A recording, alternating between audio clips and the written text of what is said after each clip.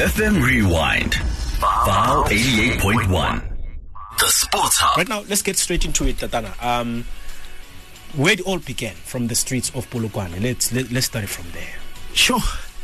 Yeah, let me start by saying thank you for the invite. I'm not alone. I'm with Semi Ellenberg, who is the marketing officer for the James Mayinga Foundation. The mistake that most of the people have done is because of the being a ZCC member. Now people associate me with Polokwane, but I was born in Thulamahashe, Bushbuck, which is in Mpumalanga. Yes. So even the magazines, they always say Polokwane, so which it's not something that I'm not used to, but I started in the dusty streets of Thulamahashe like any other kid who wanted to play football at the age of 7, and that's where it all started at school. The good thing about the Mayinga surname is that my grandfather owned a team, amateur team by then, so the uncles and everyone within the community, they went there. It used to be called a Young Boys Football Club. So I was born in a football loving family in such a way that everything was so contagious, in such a way that if you are not attending those matches, and then what were you doing at home? And that's where the love of football started. And I was about to ask Tatana into saying, I mean, your love for football, how it came about. I mean, you now just alluded into saying, you know what, you come from a footballing family. I mean, like you rightfully say, your grandfather, used to own a team, but do you have maybe like siblings who used to play the game, or you actually the first one that goes to the occasion into saying, no, I want to break the ice, not just, being part of the administration of the team, but I want to play the game? Yeah, we are 3 brothers. I'm the second born, the eldest being Percy, and the last born being Cliff. So all of us, we played football. The unfortunate part is that the 2 never loved it to that extent. Yeah. So for me to persuade it further, it was because of the love that I developed for it, and I'm sitting here because of football. You're sitting here because of football. Now, let's fast forward. Coming into when you signed your first contract. I mean, tell us how everything just happened. How did you get scouted, or how do you, maybe the call that came through? Check us through that whole process. Yeah, it was a long journey. It started with school. So after matric in 96, when Bafana won the World Cup, so I had to feather my so I had to welcome. No, we can only dream, We can only dream. So that's why I had to feather my tertiary education, and I happened to be finding myself in Pretoria Tech, which I failed. I went to Vets Tech. By then it was Vets Tech. I failed because of the love of football, and at the end of the day, my dad said, you know what, come back home. One of my cousins was at VUT, and then I said, look, let me go try and see. I didn't do any formal application. It was like a gate-crashing application to say, look, I can't go back home now. I'm here in Joburg. Because, so if I go back home means the dreams are dying. So that's when I end up being in VUT, and guess what? Wiser me by then, I managed to get distinctions, enrolled for a sports management diploma while playing football again for the SASU championships. Now it's called USA. That's when Coach Kabozondo saw me playing. I was the top goal scorer in the national competition. So that's where Coach Kabozondo said, hey, there's a gem here, Tsonga boy that is very good with his left foot. So he invited me for trials, and the rest was history. Hizo. Tembisa Classic, that was my first time. The funny part, I signed my first contract at the boot of a Mercedes-Benz of Ubabutwala.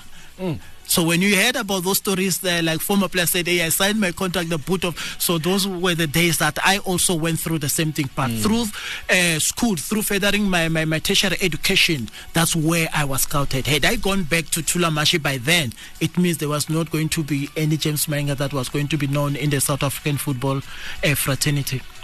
Khotso. Ayate. Le kae? Khotso ke mahala. Okay, so my question to you is, you played soccer in the townships, as you said, Hore, you were scouted as well. What was different about you as compared to other players? Because Kolokshini, there's many players who are as good as you were, and maybe even much better than you. But what was special about you, Hore, and end up being a professional footballer? Hard work and dedication. I was not one of the skillful players, but I had the hard work behind me.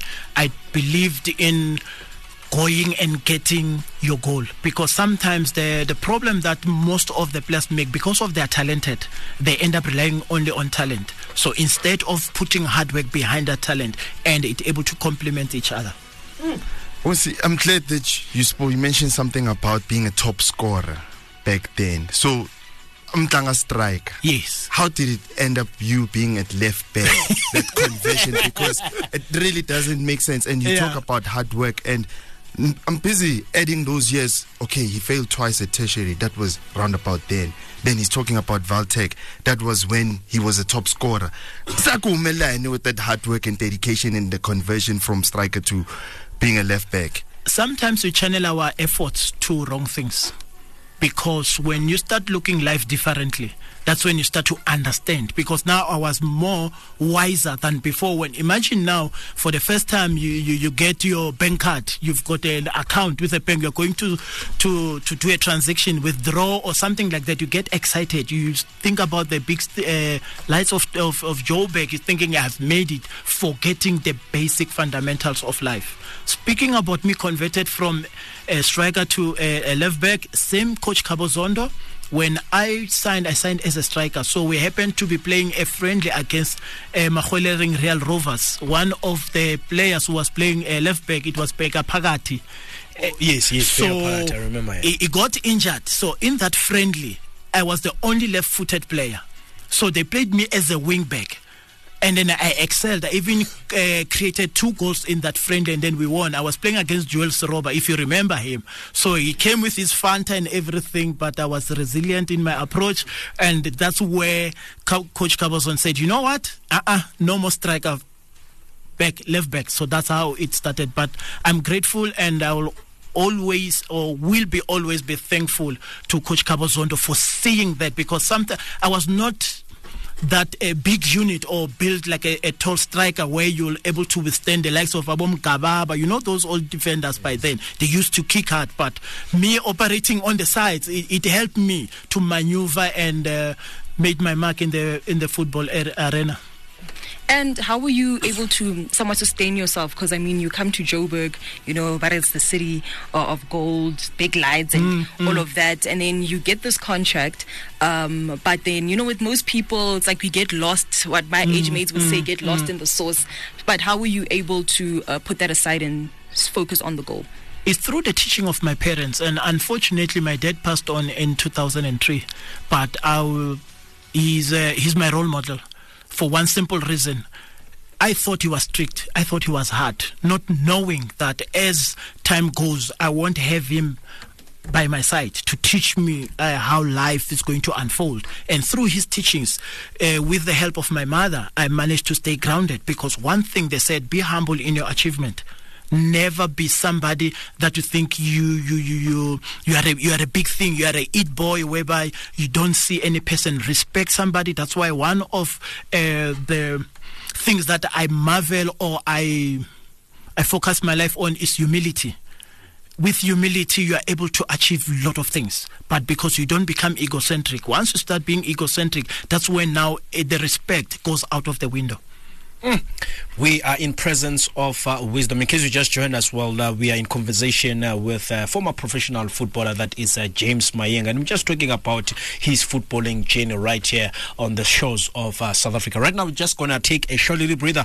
When we return, we continue our conversation with him, but now we fast forward it. We want to now, focus on him, seeing him in the Premiership, that is from Roka Swallows, Mamelodi Sundowns, and our now defunct Bidvest Vets. The Sports Hub. We are in presence of greatness, joined by a football legend, that is James Mayinga. If you want to interact with us, do send your voice notes on 0745779461. That is our WhatsApp line. If you're brave enough, to even call us, do so on 017179881. On X, we are at Vow FM Sports. And remember the hashtag The Sports Hub. And Tatana, now let's continue with our conversation. Making a switch now to Moroka Swallows. How did that happen? Yeah, in total I've played for 9 teams. So Moroka Swallows came as my 4th team, if I'm not mistaken, because I started with Classic after Classic, All Nation,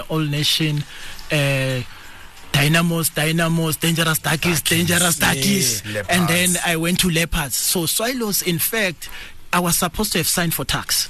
So Tuks took time to sign me. David Tidiela came a night before I could sign a contract the following week and installed me. So now the question was, do I play the Motsepe Foundation or do I go to the DStv Premiership, which by then Tuks was campaigning in the Motsepe Foundation. So the unfortunate part is that I went with Mr. David Tidiela and then I signed for Black Leopards. And then FCAK also, the late coach Ian Palmer, was courting me while I was still at Black Leopards. So I was also doing the same thing. And then that's when I started to say, hey, money-wise, where do I go, FCAK or Swallows? So I said, hey, FCAK than Swallows. Because the offer from FCAK, if you remember by then, were the Eat Boys in the Motsepe Foundation. Unfortunately, that joyride lasted for four months. And then Government said, yeah, it's done now. Come to the nest, and that's how I joined Moroka Swallows. Yeah, and then I mean, when you look at the Swallows then, and looking at the Swallows now, like how I mean, how would you describe the situation right now? Because I mean, it's the glory days of Swallows now, back then, and right now we can see what's happening. So, what's your thoughts with everything that's happening right now? I think that the new management have done extremely well in resuscitating the brand Moroka Swallows, because if you remember when they took over, it was Swallows FC. So we need to understand that time evolves.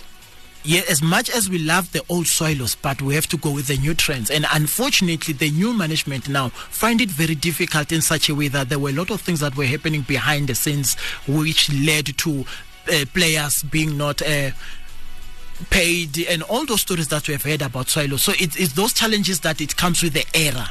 So, but by then, under Leon Prince, under Babu Chabeli, by then, a lot was happening also. But now, because of the media now, it's in the forefront, wanting to break news, wanting to do everything. They always want to break the juicy stories, which at the end of the day, sometimes it gets blown away without understanding exactly. Because if you look at Mr. Mokhacho as the chairman, he is funding the team from his own business. Now, if you don't have any corporate to support you financially, you don't have deeper pockets, you become a short string budget. Because when I read some of the articles and speaking to him, the amount to run a DStv Premiership club on a monthly basis is more than what is getting as a grant from the PSL. So how does he supplement that? And that's where now the shortfall came. Mr. Mayinga, the players also went on strike because they were not getting paid. It is alleged that they went like 2 months without getting paid. If you were a Swallows footballer today, how are you going to deal with that situation? Month end.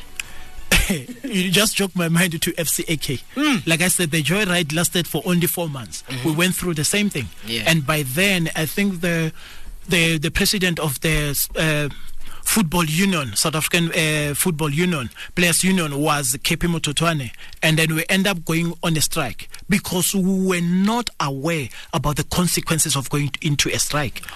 So there's more ways to deal with the situation. Not a strike. Not a strike. Yeah. Because at What the end will of you the day, how do you get labeled? They give you a clearance. The next thing you go to, it's like, you are a problem maker. There's amicable ways that you can solve. Yes, I understand in our economy nowadays, you need money to make sure that you pay your bills at the end of the month. But there's also something that needs to happen behind the scene. If you approach things differently, you can get a different solutions. Okay. Mr. Mayinga, I just want to ask, on a personal level, what does that do to you when, the club is not paying you? You potentially have a family to feed and, take care of Mele Ntate Kontlong.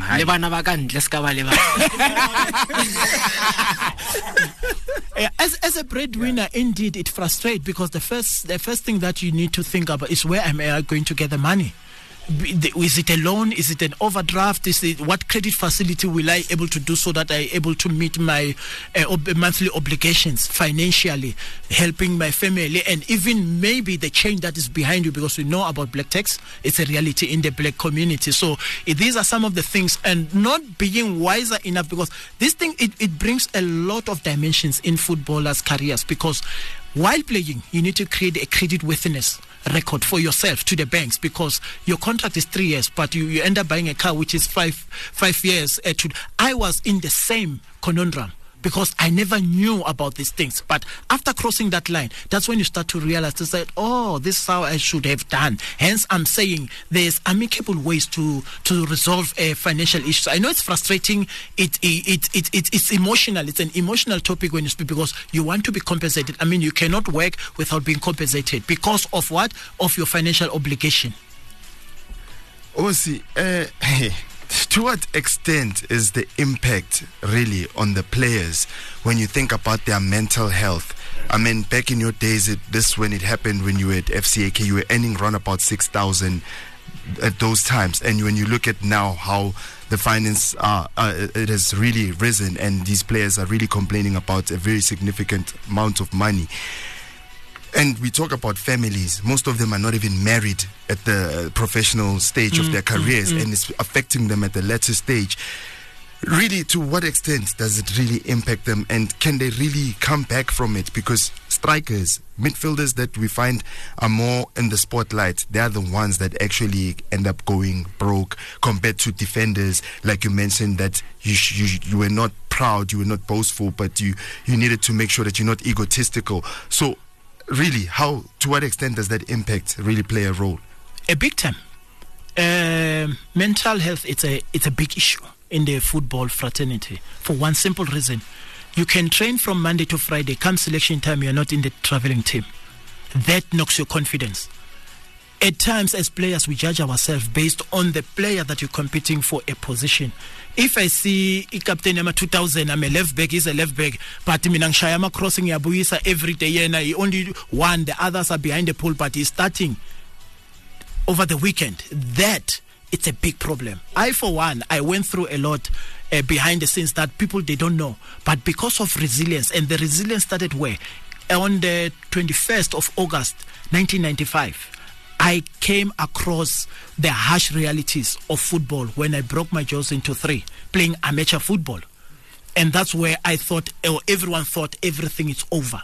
But because of my dad had a medical aid as a headmaster, school teachers, they always make sure that their lives are aligned, they're balanced everywhere. That's when I started to realize that, you know what, you can't give up on one thing. You need to be persistent. You need to focus or channel your energy towards something that will yield positive results. So it's not all about Captain number 2000. It's all about me as a person. Because if it doesn't give me that enough competition, tomorrow the coach can come and say, James, you are a surplus of requirement.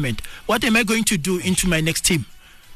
I'm doomed, because the mental strength is gone. When I get there,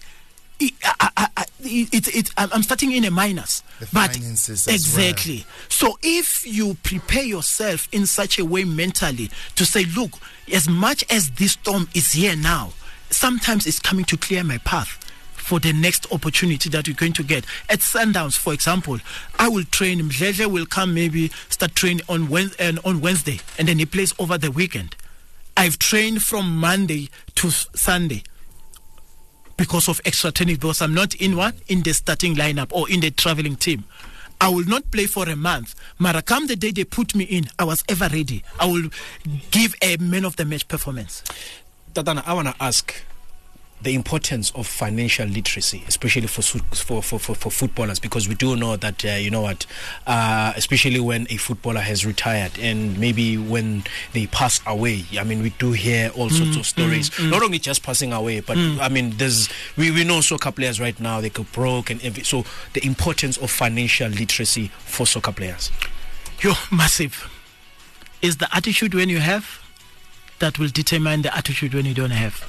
For one simple reason, when a salary is coming each and every month end, you spend money lousy on lousy things. Because of what? Because of that financial literacy. Yes, teams, they do organize financial advisors to come. But by the time the financial advisors come into, you just finish your session, you are quick, you want to go to the mall, you want to meet up with your friends, you want to catch up with everything. So the basic fundamentals of life goes out of the window, because you are quick to what? To impress people that they don't have your best interest at heart. Because when the finances are no longer there, that's where you see the true colors of who the friends were. But like Lalela, Bambilo to Namshanj, and see how many friends you're going to have. Yeah, in the valley, to be honest. But also, you mentioned something about fighting for a position. is it true that whenever you had someone in the same position as you would maybe, not you personally, like anyone, you would send any other teammate to say,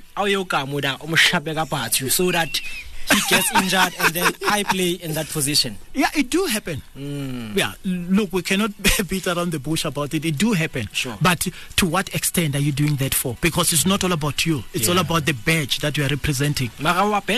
It's fine if I keep bench, but I must work hard. Yes. Because if it's imagine now, while I was playing for Unomvet, scoring for Israelos, and then it's Vuyo, Unomvet, what was going to happen? We're not going to win games. So for me, it's to make sure that I elevate his performance by me performing and give the coach the headache. It's not him, it's the coach. So give the coach the headache and don't ask why, coach, I'm not playing, because you're not going to get the right answer. So you as a person, you as a player, make sure that you give your best in training. The rest, it's up to the coach. My last two questions to you, Hosi, and starting with the football perspective. Is it true that players would actually buy not only national team caps, but even for club level, in order they would actually pay the coach in order for them to feature, because it would create a healthier profile? And my last one, how important is marriage for a footballer career? Because you see players that get married at a later stage and it really catches up to them with the things they used to do before. So how important is it to get married once you get professional in your football career? Can I start with the latter? Yes, indeed. Okay. I do. Yeah. Marriage is very important. Let me give you a hypothetical example. In Europe, when you sign with European, the first thing they ask you, are you married or do you have a stable girlfriend? For one simple reason, they want you there to play football. They're not there. You are not there in a holiday. That's why you find some of them, they said, I'm homesick, because there's no one to socialize with and everything. They give you an apartment and everything. So marriage gives you stability, because that woman, like I for one, they say who finds what? A wife. He who finds a wife finds a good favor from God. Yeah. Amen. And I was one of those that I was favored in the face of God, because what? I've got a woman that loved and supported me, and even up until today she's still there. Even while I was not earning a salary for 3 years, she was there. So hence I'm saying the attitude when you have will determine the attitude when you don't have. Coming back to your first question, it's one of those things that at times it cripples the football fraternity. The hearsay and everything, the reality is sometimes coaches, you find they are in the same stable with the player. There's what we call appearance fee that you need to be paid, or your contract needs to be renewed after playing certain number of games. And that's where the problem comes. I hope I've answered you correctly. Totally. I still want to see you analyzing for Motsepe Foundation. Now, Tatana, because of time, as much as we wanted to talk about a whole lot of things, but we are pressed for time. You are retired now. We can see, Tatana has alluded, you are already an analyst for Motsepe Foundation as well. But that's not the only thing. I want us to talk about your foundation as well. This is where we also bring in Sam, who is, part of the marketing. Please tell us the whole inception of, James Mayinga Foundation. Yeah, it started in 2007 while I was still playing for Soilos. So it was contested by schools back at home in Tulamahashe. So 2008, the unfortunate part, the last parent there was my mom, who passed on, and I had to stop it because I had to take a responsibility in terms of my siblings and everyone that was around. So there was a 14-year absence. Not because I never wanted to do it, but because I couldn't share much in terms of the resources. Because by then, sponsorship, it was just a word without knowing exactly to what extent does it takes for one to have a sponsorship. So fast forward, 2022. 23. Yeah, 2022 we did it without a sponsorship, and then we managed to get. So it's more of plowing back to the community, but again, not wanting the youngsters from Tulamahashe to follow through how I went or came to Joburg in terms of trying to find that opportunity, because 465 kilos, Kamza, it's a big ask. Some of them, they have to choose between buying soccer boots or meal, because some of them are supported by their grannies. So we want to bridge that gap between professional football and also amateur, but not forgetting school in between. So make sure that the landscape is balanced. So when you speak about Tulamahashe or Bushbuck Ridge, that's where you think all the dreams are daunting at first glance, because you're thinking, hey, where am I going to get into Joburg? First thing, the place to get, where will I sleep? Where will I go for trials? Where do I do? So when we do that tournament, it's more of bridging that. And if God willingly and godly so, everything has been done, and Sammy will allude to more further. Let me not shout some of the things that she might even say. So, we just want to understand your role, as the marketing, taking care of that. I mean, like he has already alluded, the toughness of running the foundation without sponsors. So please take us through that whole, those challenges, your role, just take us through.